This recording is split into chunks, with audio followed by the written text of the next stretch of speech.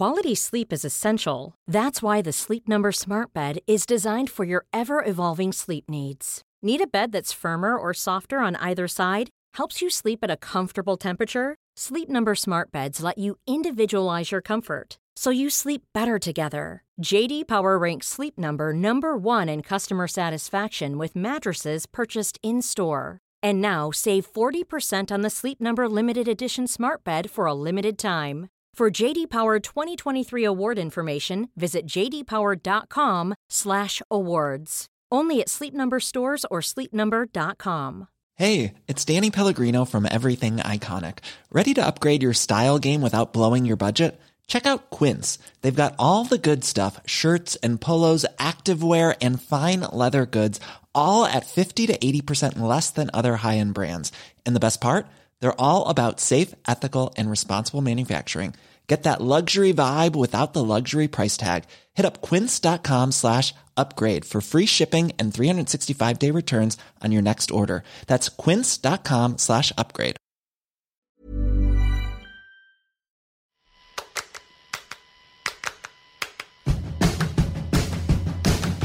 Welcome to Unscrewed, the show that knows that real liberation includes sexual liberation. Hello, everyone. I'm your host, Jacqueline Friedman, and to wrap up 2016, good God, 2016, I have decided to follow the trend and bring you a little clip show. I am not calling this a best of, because honestly, I could make up a whole different show with clips from completely different episodes than the ones I'm going to feature in this, and it would also be equally amazing. We're lucky here at Unscrewed to have an embarrassment of riches to choose from, and so choose I did. I want to get things started with a clip from our very first show, which was called For a Good Time and featured my friend, the fantastic writer and trans activist and all-around brilliant person, S. Bear Bergman, talking about the hookup culture conversation. And in this clip I'm going to play for you, I asked him how he would reframe the whole question. And while he was being smart, I got to make docking noises. First, you have to get clear about what you actually individually want. Not what you think you're supposed to want, not what your friends want, not what you imagine wanting in a different world, but when you're only thinking about yourself and what you want and not what would be good for anyone else, blah, blah, blah, whatever, what seems like it would be satisfactory to you? What seems fun? What seems connected? What seems like it will advance your personal goals? What matches your politics? Who are the people that you want to be doing that with? You know, my little, when I put ads on hookup sites or whatever, I'm not really selecting for, you must be between 5'9" and 5'11" and have, blonde body hair, but not too much.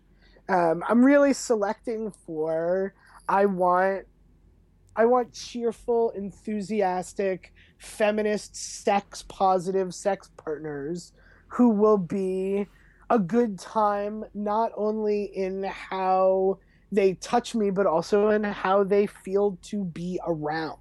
Yes. And I have a whole other thing about how the thing that we see in the movies that I refer to as the magnetic noses moment, you know what I mean? Yeah. Okay.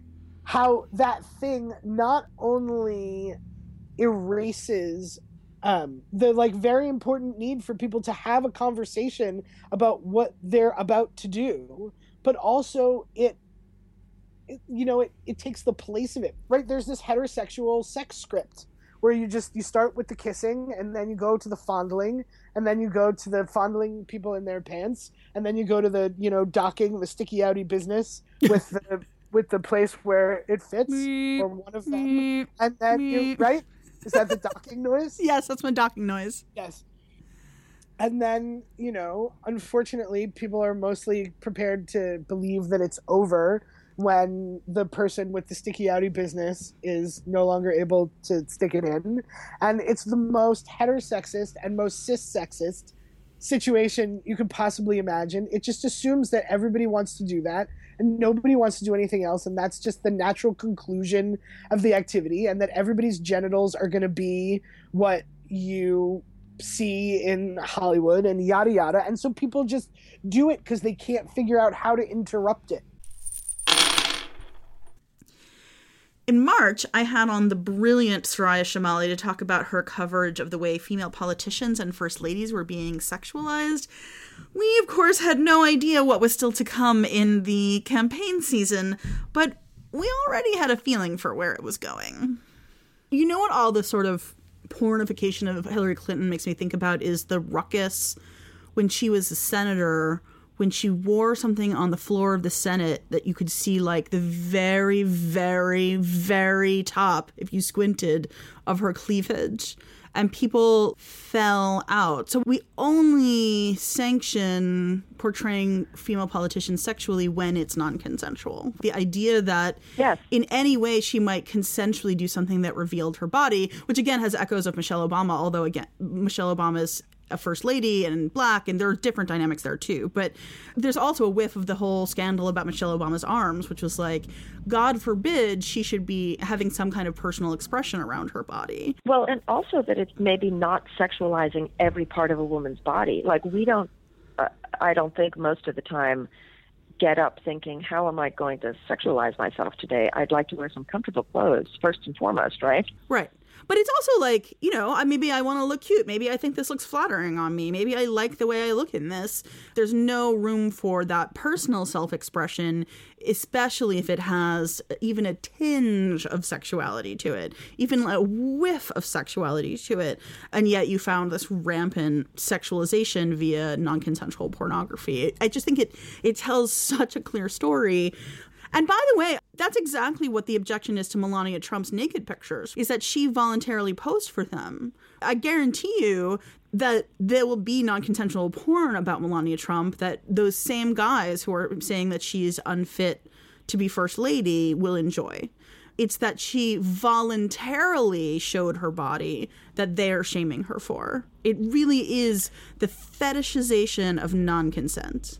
Right. And I think that idea of manipulating women and their images in that way is so central to the toxic masculinity that we talk about all the time, right? Just this idea that inherent in masculinity is not only dominance of women, but also this control even of their images and their representation. And I mean, this is something you and I have talked about too. I'm really not convinced that in a patriarchal society like this, in a really toxic to women media environment like this, that women can ever really claim their own nakedness and nudity in non-sexualized ways, even though I think it's important that we keep trying to.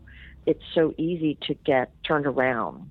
We can have control over the images we decide to put in the world, although we don't have control of the images other people decide to put in the world of us. But we may decide this is the image I want to put into the world, but we don't control the context in which it's received. And that matters. We have to not pretend that doesn't matter. Honestly, Melania Trump has already been pornified way beyond the point of her consent. You know, it's a real commentary on how people think they can hurt these male candidates. It's really hurting their honor, right? It's like, not only is it their honor, but it's the fact that they can't control their women. Like, get your woman under control. Whether she consensually agreed to this or is non-consensually being harassed and abused, in either case, you're not in control, dude. That's a degradation of your manliness. One of my favorite interviews this year was with Rebecca Traister on her new book, All the Single Ladies, which is about the socio-political and historical meaning of single women in America. When I was editing the show for the first time, I was really worried that you all would think it was too sort of nerdy and wonky. Instead, you made this one of our most listened to shows of the year and made me love you as an audience even more. So for you, my wonky audience, here is Rebecca with a brief history of how women of color have been the unsung trailblazers of women's singlehood and sexual liberation in the second half of the 20th century and have got nothing but erasure and oppression for their trouble. Even as marginalized, less affluent women and women of color pioneer a lot of new behaviors. They do so in response to economic necessity. And as you said, people aren't paying attention to them as sort of pioneers of behavior that's liberating. But they are paying attention to them often as victims or malevolent forces. So when Black women began to marry less often, Black women and men, it was the mid-20th century. After emancipation, Black marriage rates had been much higher than white marriage rates. In the middle of the 20th century, in the same years that white middle-class women were being sort of pushed back into early hetero-married suburban models, the sort of mid-50s Leave It to Beaver, Norman Rockwell era of American history, that was built in large part funded by the government. Basically, the resources that were creating the ability of this white middle class to sort of re-entomb middle class white women in a patriarchal family structure were simultaneously cutting off Black families from the kinds of resources that made traditional hetero, early married, nuclear family models possible. And what you get 2 years after the Feminine Mystique, which is the Betty Friedan 1963 sort of explosive breakout of those white middle-class suburbs, 2 years later you get the Moynihan Report, which diagnoses single Black women as the sort of pathological center of systemic Black poverty.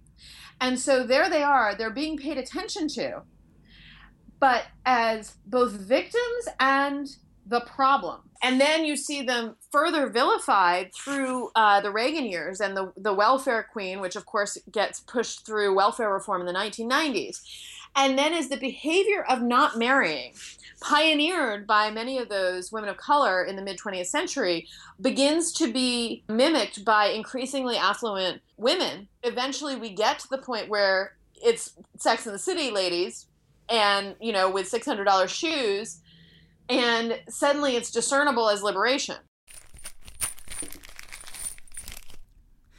In May, in response to a listener question about how to build a meaningful solo sex life, I had the profound honor of interviewing Dr. Joycelyn Elders, the former Surgeon General of the United States and an absolute pioneer of destigmatizing sexuality in service of public health. During the lightning round, she told me a little story about her own sex education that made her extraordinary career seem even more impressive. The story is also maybe a little hilarious. You have to realize I grew up in the country, and I didn't really know better. And I was the oldest of 8 children, so I didn't have any older sisters or brothers to give me any advice. But that if you swallowed a watermelon seed, that would make you pregnant. Oh, my God.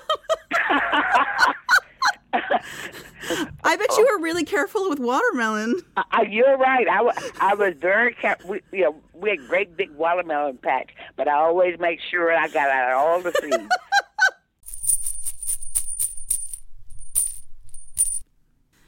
When I had Dr. Brittany Cooper on a few episodes later to talk about sex and the Black church, I asked her to respond to something that Dr. Elders had said about educating ministers.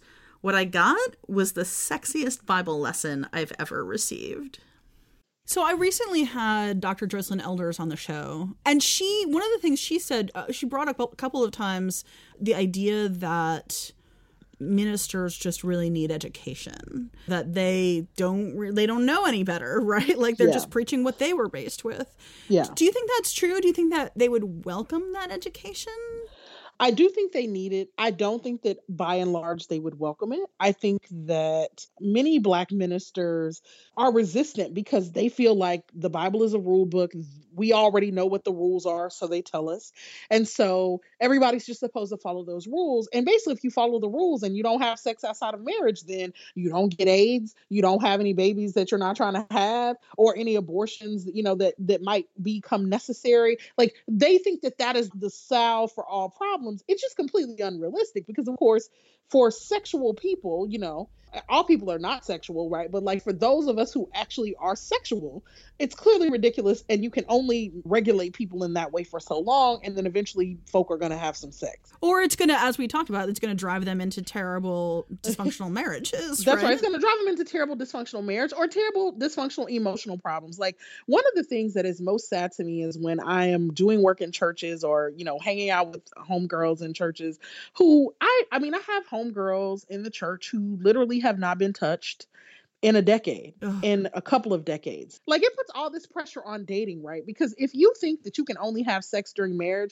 then every dude that you date, it has to become a marriage, right? And so that you can get some, I mean, it's, and any dude with sense is going to run from that because Right. that's too much pressure, right? There are these terrible books, like, there was some book that they were doing at this church I used to go to where it has like charts and graphs about how much time you should spend alone, and when it's okay to touch the person on the knee, and when it's okay to share a kiss on the cheek. And I knew grown women who were passing this book around like it was a good idea. And I was like, what? You're going to map your sexuality on a chart? How does that work? Well, and the assumption embedded there also is that everybody's the same. That's right. But that is the assumption, right? The assumption is that everybody is straight, that everybody wants to be married, and that everybody's sexual desires conform to this very limited idea that evangelical people read in the Bible. So I think that ministers are resistant. And so one of the things that I've tried to do in the bit of work that I've done on this is to move women who are not ministers, but who are just members of churches. And so, like, one of the things I like to do is in Black Christian circles, sisters will say to each other, you want to be holy and you want to do the right thing because you want to find your Boaz. And Boaz is this Old Testament character in the Bible who basically takes in a poor girl named Ruth, who is like gleaning the leftover cotton from his fields. So Boaz has a lot of money and he's very well respected. And so Ruth and her former mother-in-law hatched this plot to get Boaz to marry Ruth. And the way that the story reads in the Bible is that Boaz recognizes Ruth and he makes sure that there's always enough cotton left over for her when she goes behind everyone to pick the leftovers. But one night, Ruth goes into Boaz's tent, and the way that the language reads, it just says, and she sits at his feet all night. And when he wakes up in the morning, he has to marry her. And you're taught to believe that this is because there's some odd ancient Middle Eastern custom in which if a man falls asleep and a woman is sitting in his tent when he wakes up, he has to marry her. This is how people tell this story, right? They literally tell the story as, you want to find your Boaz, your good upstanding man with money who will marry you. And if you're good and you sit at his feet long enough, he'll marry you. That's right. And her mother-in-law was like, look pretty, wait till he gets drunk and passes out in the tent and then go into the tent and sit at his feet. But girl, that's not what the story means. Feet are a euphemism in this time frame for genitals. Really? Yes. So basically it means that she gave him the blowjob of his life. And he was like, I'm marrying her. That's right. And so, so this is the kind of stuff that I'll go, when I'm doing this kind of work with women in the church and say, is I'll just point them to a story and look and say to them, since you have to find evidence of this in your Bible, right? Since you don't believe that you can think about this just in terms of how some of us who are not totally using the Bible to live our lives in that way, think about it. Like, look at this story. This story goes against all the things you've been taught about how to build intimate relationships that you want. The dude doesn't approach her. She approaches him. She is not chaste. She rolls up in his tent, which is interesting in terms of consent and all that in a modern, context. Sure. But she rolls up in his tent and basically puts it on him. And then he wakes up and says, I'm going to marry her. So when people tell you to go get your Boaz, ask yourself what they really telling you to do, right? And look, every time I do this, it makes ladies so mad. It makes church ladies so mad. It makes me so happy.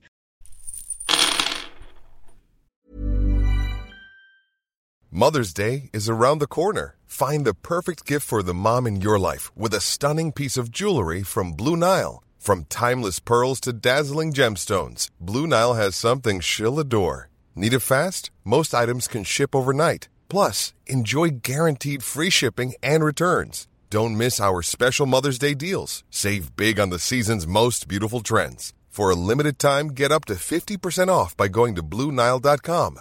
That's BlueNile.com.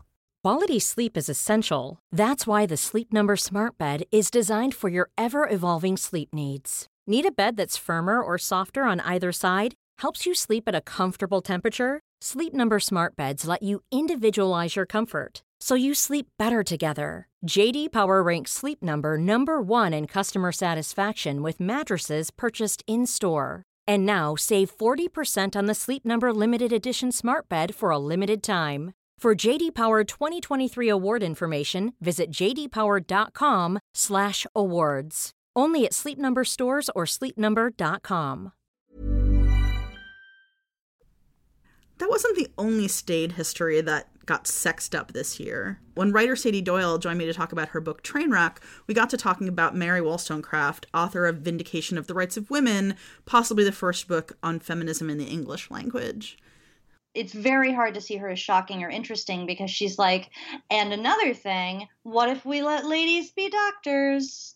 You know, like, what if women could vote? Woo! We've adopted all of these ideas now. So she's not someone who grabs a lot of attention in your women's studies class, but she was, for her day, kind of shockingly radical. And she was specifically sexually radical. She did not believe in marriage.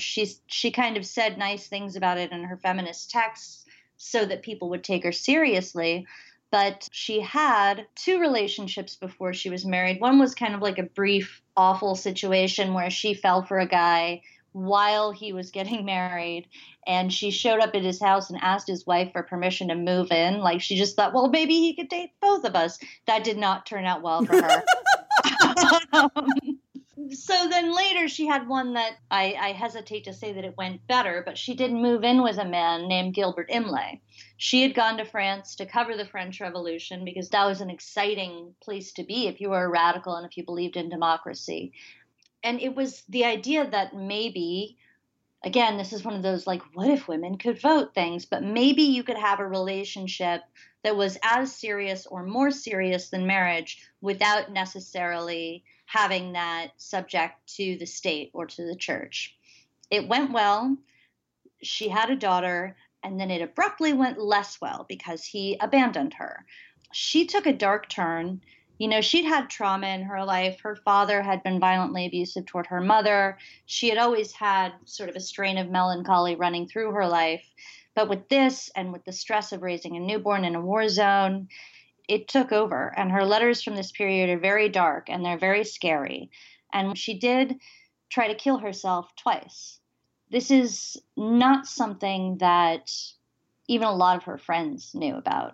She was a really well-respected thinker in her day in a way that would shock us. You know, if you think about an 18th century feminist, you expect her to be met with total derision, but she wasn't. You know, like John and Abigail Adams read her work. Aaron Burr thought she was a hero. He had a portrait of her and tried to educate his daughters in line with her theories.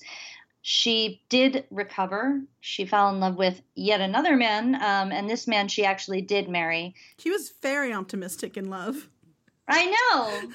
William Godwin had been an old friend of hers. They got married when she became pregnant again, and she died in childbirth. They'd only been married for about 6 months. But when she died, William Godwin, bless his heart, because no one else will, decided that the world really needed to know who this woman was and how wonderful she was. And so he published every letter she'd ever written that he could get his hands on.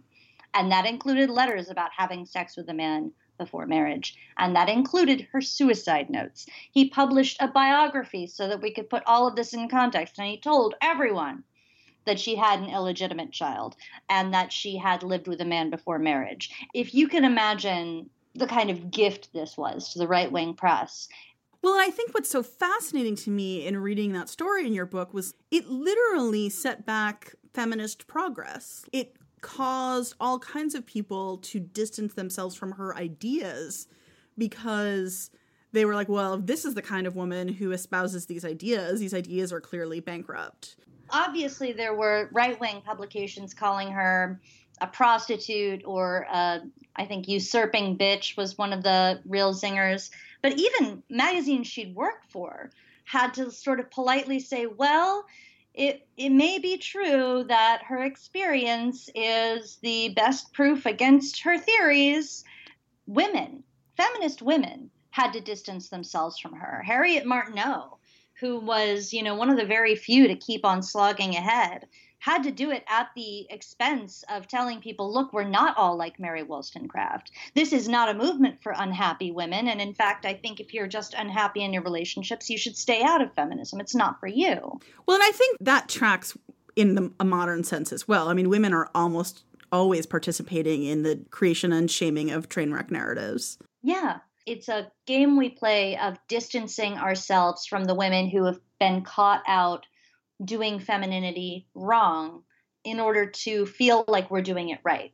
There's so much pressure on all of us, and one of the easiest ways to affirm that you care about what people think about you, you care about being the right kind of woman, you care about not being terrible, is to find a woman who actually is breaking the rules and say, well, look over there. You know, it's like we're encouraging men to grade us on a curve. You know? Yes. I'm not Mother Teresa, but I'm not Amy Winehouse either, so, you know. In October, I had the pleasure of talking about the importance of women telling our own stories with actress Stephanie Beatrice, best known for her role as Rosa Diaz on Brooklyn Nine-Nine, and her bestie and partner in crime, Courtney Kosak, who's a writer for Amazon's Danger and Eggs. The two were on to promote their rad new podcast about tech and dating and everything else called Reality Bites, which you should definitely be listening to. But I also got the chance to ask about In the Light of the Moon, the film about rape and its aftermath that Steph will be starring in next year. The first voice you'll hear in this clip is Courtney. I've seen a cut of it, and it's going to be, like, gorgeous, and I think what's awesome about it is that, like, we don't see a lot of these stories, especially told from a woman's point of view, and that was ushered through the whole process by a woman, and, like, just really humanizes the whole experience. Mm-hmm. It was really important to Jessica to have a female DP on the show, director of photography, because she had done a lot of research and watched a lot of rape scenes in movies, and there was often a very sexualized element to those rape scenes. Yes. This story is told from the female perspective. So, like, why wouldn't you just explore the possibility of having a female eye also be the eye that's watching the movie as well? I thought that was super smart of Jessica. That scene is super hard to watch because it is just the gritty, like, dark reality of it. Real. Yeah. It must have been pretty hard to shoot, yeah. Yeah, you know, it was easier, honestly, because it was a heavily female crew. I felt very safe. I didn't feel in any way, shape, or form taken advantage of. And the actor that was playing the rapist was also, like, super feminist and a really nice guy. And we had very open discussions about, like, what I was comfortable with, what he was comfortable with. It's interesting talking about this stuff because, like, I'm just playing pretend. I'm not actually living that thing. Sure. So, like, for me to sort of say, oh, it was a really hard day or whatever, it's like, you know, shut up. Like, you're fine. You're fucking fine, all right? Like, someone got you a soda in the middle of the psychologically, though. Yeah, like, if you have a big imagination, which most actors do, and I've been cultivating my imagination since I was a child, you can get really deep into stories. And, yeah, then you, like, go home that night and you think about it, and then you keep crying in the shower, and you're not really sure why. And in that way, it was tough. But, like I said, I was very supported by everyone working on that film, from the director, writer, to the producers, to our PAs. The hardest thing about working on that film was all of the PAs and the crew people that would come up to me later and say, I'm so glad you're doing this movie. I was raped. And there were many. Mm-hmm. And that goes to show me that, like, I'm walking around in my everyday life dealing with women who are keeping this to themselves and, like, lived through this thing and don't really want to identify as a rape survivor or victim. Mm-hmm. They want to be themselves in the world, and they don't want other people to just see that. And so they decided kind of what we talked about on the best-selling episode. Yeah. Then after something like that happens, it can sort of, like, brand you or take over your identity. But you do get to choose who you tell. Like, you do get to choose how vocal you want to be about it. And maybe that can bring about change. Yeah, mad process.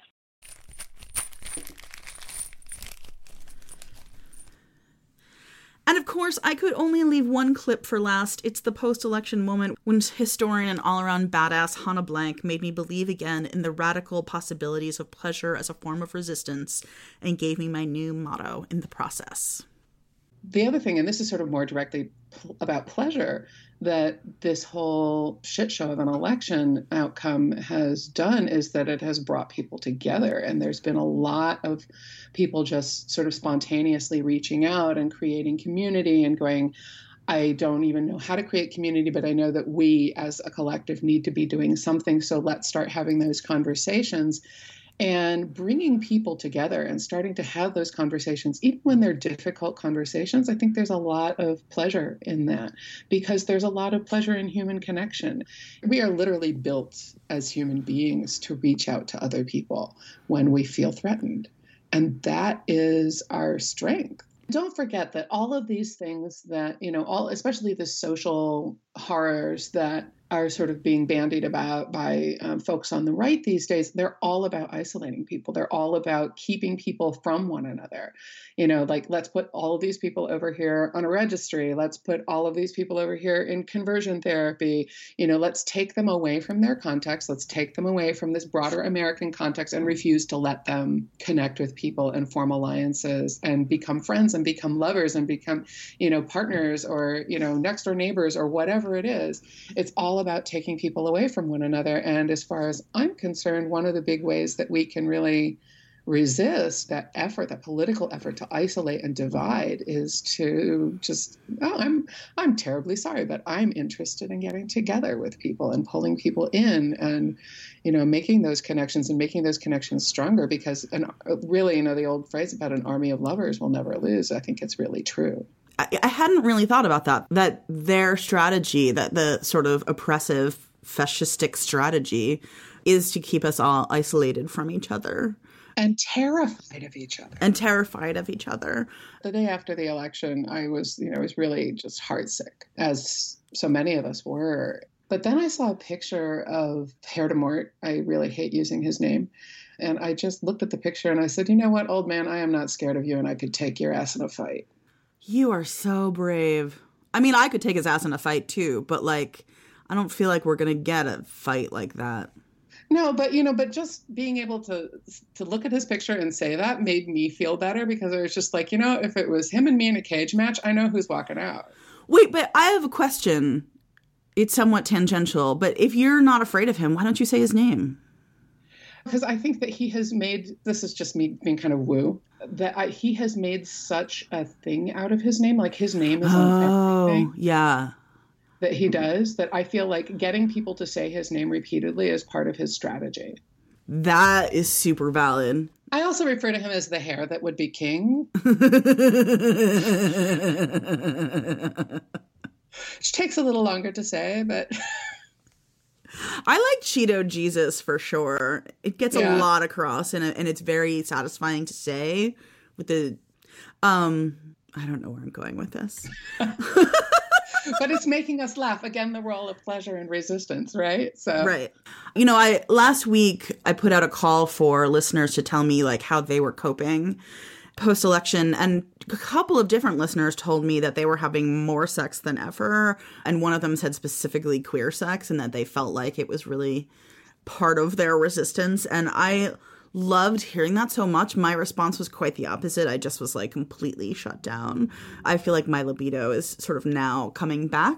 I'm feeling I'm still in there. And that feels good and comforting to me. But I love the idea of just being that fucking life affirming in the face of oppression.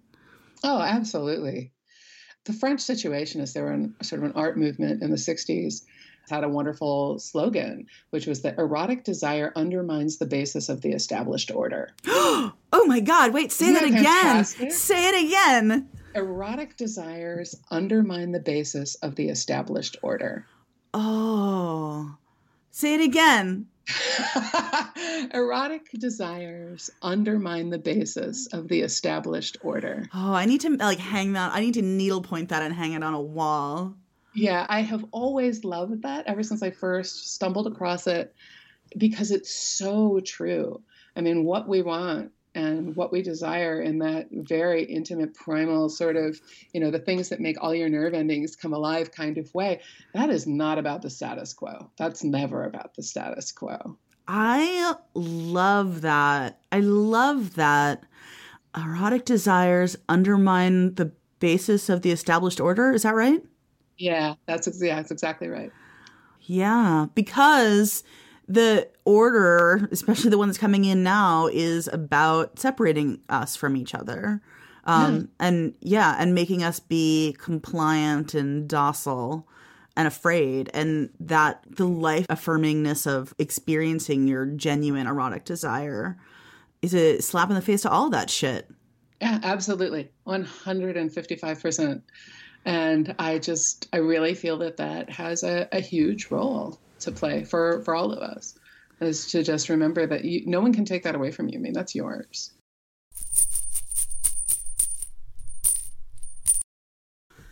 Thank you for making my first year of Unscrewed such an amazing year. I know it's been a dark year in the world, but one of the brightest spots for me has been having this ongoing conversation with you all and with my brilliant guests about how to keep building the sexual culture that we all deserve. I've got lots more in store for you next year, and I hope you'll tune in.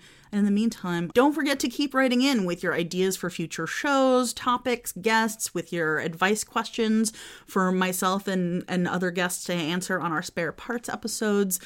You can reach me on Twitter at JaclynF, JaclynF. You can email me at unscrewed@jaclynfriedman.com. Friedman is Friedman. You can visit my website to listen to all the back episodes of the show. If you missed any of these episodes and want to hear more, you can find them at jaclynfriedman.com, along with all of my writing and other work and upcoming appearances and things that I'm up to. You can also, of course, find them in iTunes or on Stitcher or Acast. Don't forget to subscribe, and then you'll never miss a key moment again. Also, one last plea for 2016, while you're in iTunes, give us 5 stars, give us a review, and make it easier for other folks to join Unscrewed Nation. This show is produced and edited by yours truly. Our in and out music is by The Pink Tiles, and our cover art is by Nicole Dodonna and was produced in collaboration with The Establishment, which also developed the sound cues. Until next year, Unscrewed Nation, and for always, I am wishing you safe and happy sex lives.